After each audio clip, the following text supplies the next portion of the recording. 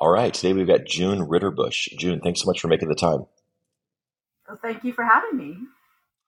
All right, first question, same as always. Refresh your memory. What were you doing before you went to INSEAD, and what have you been up to for the last 20 years? So prior to INSEAD, I was in the U.S. Army for 10 years. I was very fortunate. I was stationed in places like Germany, Italy, Korea, and I spent a little bit of time stateside in Virginia and Texas. While I was in the military, I participated quite a bit in maintenance and logistics, and I also was trained as a helicopter pilot. I flew UH-1 helicopters and UH-60s. So Wow. I So you enlisted, or you did like an ROTC thing Oh, I in did in, in ROTC at college? Boston University, and when I was at university, was in an accelerated program, so I actually earned a bachelor's and master's degree in economics from Boston University before I went into the military. Interesting. Interesting. Now, I remember being an American as well, and going to a somewhat liberal university. There was an interesting dynamic with the ROTC students and sort of everybody else. What can you talk a little bit about what that was like? Yeah, because I was in ROTC during Desert Storm, and there was quite a bit of pressure on us to. We definitely could not be at any. So there was lots of demonstrations in Boston at the time during Desert Storms against the government's actions. And we were warned not to hang out too much at those kinds of demonstrations and absolutely forbidden to show up in uniform for obvious reasons. Interesting. Interesting. And so you went to the army, and you spent 10 years in the army before going to INSEAD. Yeah, I was having fun. And then in the military at the time, you had to stick around for 20 years to get to retirement benefits. And I just really couldn't see myself doing it for another 10 years. hmm And hmm I had always really wanted to get an MBA. So, um, you know, I grew up in the suburbs of Boston and I always really wanted to go to Harvard and I hadn't gotten in undergrad. I was convinced that this was going to be my great opportunity.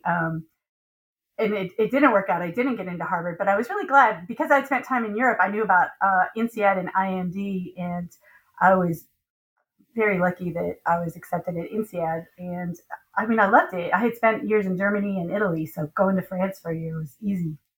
hmm Interesting. All right. So now you've finished INSEAD. What have you been doing for the last 20 years?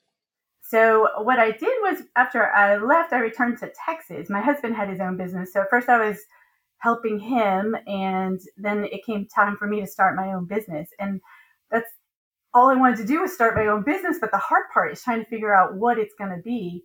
I ended up starting a winery here in Texas. I was inspired because in the news at the time, Texas has is dry, which means a lot of places couldn't sell alcohol at the time, and they had made an exception to that policy in 2003 that if you sold wine made from Texas grapes, then you were exempt from that rule.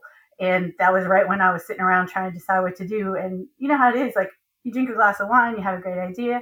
You drink another glass of wine, you're like, oh, this is a really good idea. And I just joke that I never stopped drinking. What part of Texas was this? I'm in Central Texas, about an hour north of Austin, and Oh, about wow. 2 hours south of Dallas. So this part of the country is growing like crazy. If you know your geography, there's Dallas Fort Worth is up in the north part, Austin San Antonio is to the south, and then Houston is kind of to the east. And we are going, Texas is going to pass up California for being the largest state by population pretty soon. We're headed towards 40 million people. And I can't remember the number, but maybe 90% of the state falls into the triangle formed by those three metroplexes. Um, it's an interesting time and place to be. So you were being somewhat opportunistic with the dry laws in Texas, but my understanding is those have since been repealed, right? So Oh, Texas is absolutely. uh-huh. That was what inspired me to do this. Is the town I'm in is a small touristy type town, and I was looking for something that would fit in with tourism. And I could see at that point in 2003 that um, there was going to be a lot of links between agriculture and tourism, and wine is one of the best ways to link those together. And you're using Texas grapes still, or that was Yeah, just a I short grow term thing grapes. to get around? Oh, wow. Yeah, I don't have a large vineyard. I have a small vineyard. We planted the vineyard in 2005, and we called it the test vineyard. We had 4 different varieties planted. And after a year, we said, oh, okay, test is over. Now it's the vineyard. So originally I had planned to plant a lot more, but when I saw it's a lot of physical labor, I think sometimes we forget. Agriculture is hard, and it's hard work, and not for a lot of money. Yeah, and very much a layman question. My understanding was that that kind of vines or whatever you call the things you planted don't really generate any fruit for like years or decades. It sounds Oh, like but you've I'm gotten in something out of it. So, Texas, Joe. Everything's bigger, uh-huh, better, faster here. Maybe in California it takes you all 5 years. But I uh-huh. harvested grape stuff. We planted those grapevines in 2005, and I had a small harvest in 2006. It wasn't the full potential of the vineyard, but here in Texas, we have a lot of sunshine, and we just love to do things better than Californians here in Texas. So All right. I'm not going to bite at any of those microaggressions. Um, but and what kind of scale are we talking about here? Like, how do you measure it in acres or bottles or cases or? yeah, so I have a 1 acre vineyard, which if I for our friends who are outside the United States, I think that's about a half of a hectare. I can't even pronounce it properly. And I usually produce a couple tons of grapes a year, which is fine. I'm a Couple, small winery. I'm making about 2,500 gallons a year. and it's all for your own use, or are you selling some of your grapes to other vineyards? I am using all of my grapes, and I'm also buying grapes from other folks in the area. But in all Texas grapes to be Correct. consistent with the original plan. Interesting, Yeah. interesting, huh? Talk a little bit about what it's like trying to get this kind of a business off the ground. This is sort of I'm guessing there's a little bit more art than science to the actual making of the wine and blah blah blah. There's lots of science involved. I took some winemaking classes on the side when I first started the business. Lots and lots of science. I think the art is trying to get whatever grapes you've got into a great product. Um, and then the art for me as well is creating engaging products or figuring out how to engage people. I'm in a little bit of a touristy area, so there were several bed and breakfasts in my area when I started out, and a large retail area that people would stroll and shop. That's I opened in 2005. It took a while to get through all the regulations, but once we were open in 2005, we took off pretty quick. I was the only place in town where you could sit and drink a glass of wine and buy wine to take with you. Um, Oh, because it was a dry county, so if anybody wanted yeah, alcohol, you were the only place. yeah. And so at first, people couldn't understand why I was exempt from the rules, and so people in town would say, if someone was visiting, a tourist would say, "Oh, where can we go get a glass of wine?" And they'd say, "Oh, go see June. I don't know how she's doing it, but you go down there and see her." And people would Mhm. literally stand at my door and go, "Is it legal? Can I really come in here?" um, Once we were well past that hump. Now there's several bars and wineries in the area, and people aren't hung up on dry versus wet like they were back then. When did the dry thing get repealed?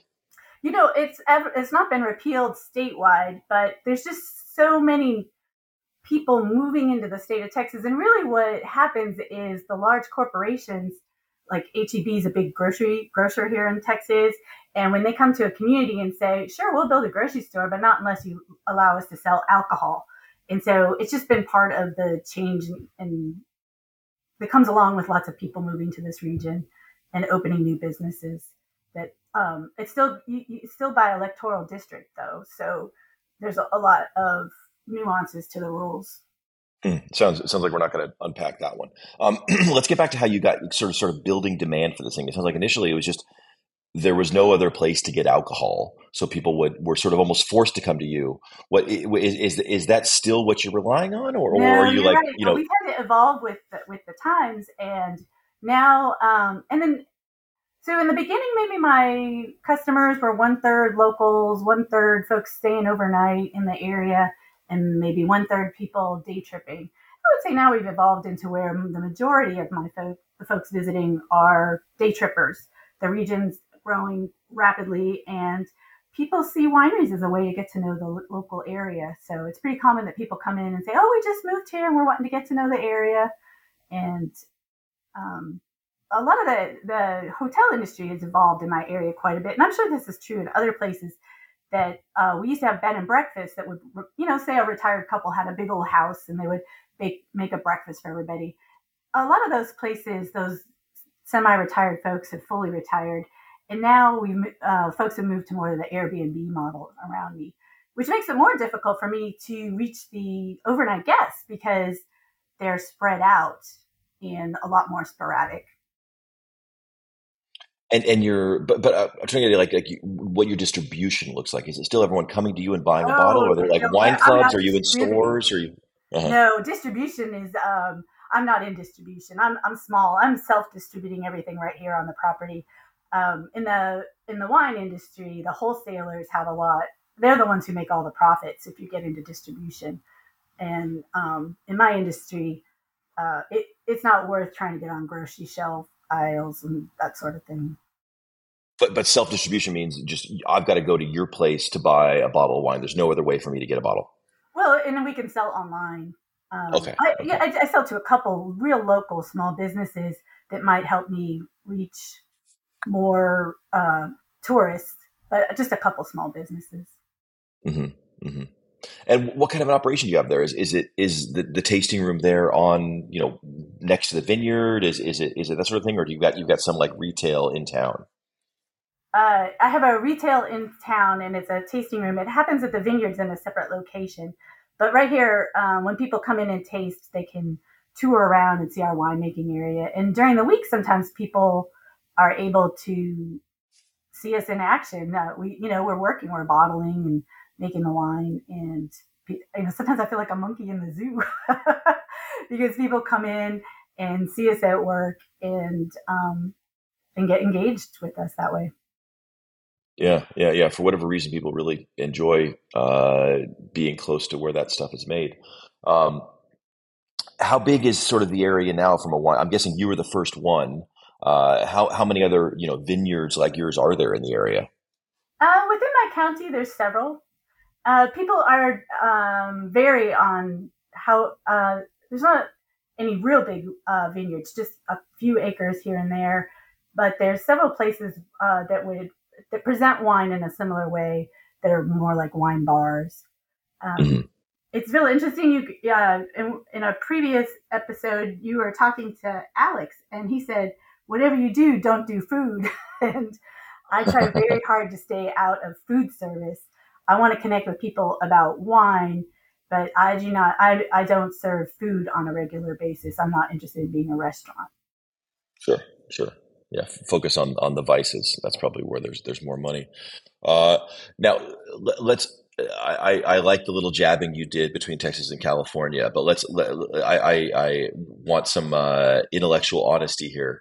How does Texas wine, on average, compare to say Californian or French or Italian? And please be honest with us. Okay, so there's over 1,000 wineries in the state of Texas. So Uh-huh. I only know a small portion of them. Um, and with that many people making that many wines, there's going to be some outstanding wines, and there's going to be some less than outstanding wines. Uh, I don't, I don't think you're going to find a blend. I don't think you're going to find a Bordeaux wine if I grow Cabernet Sauvignon and Merlot and then say this is just like a Bordeaux. It is not going to compare to a Bordeaux in France. I agree with you, but it's all about with growing grapes. It's all about trying to figure out what are the right varieties for this location.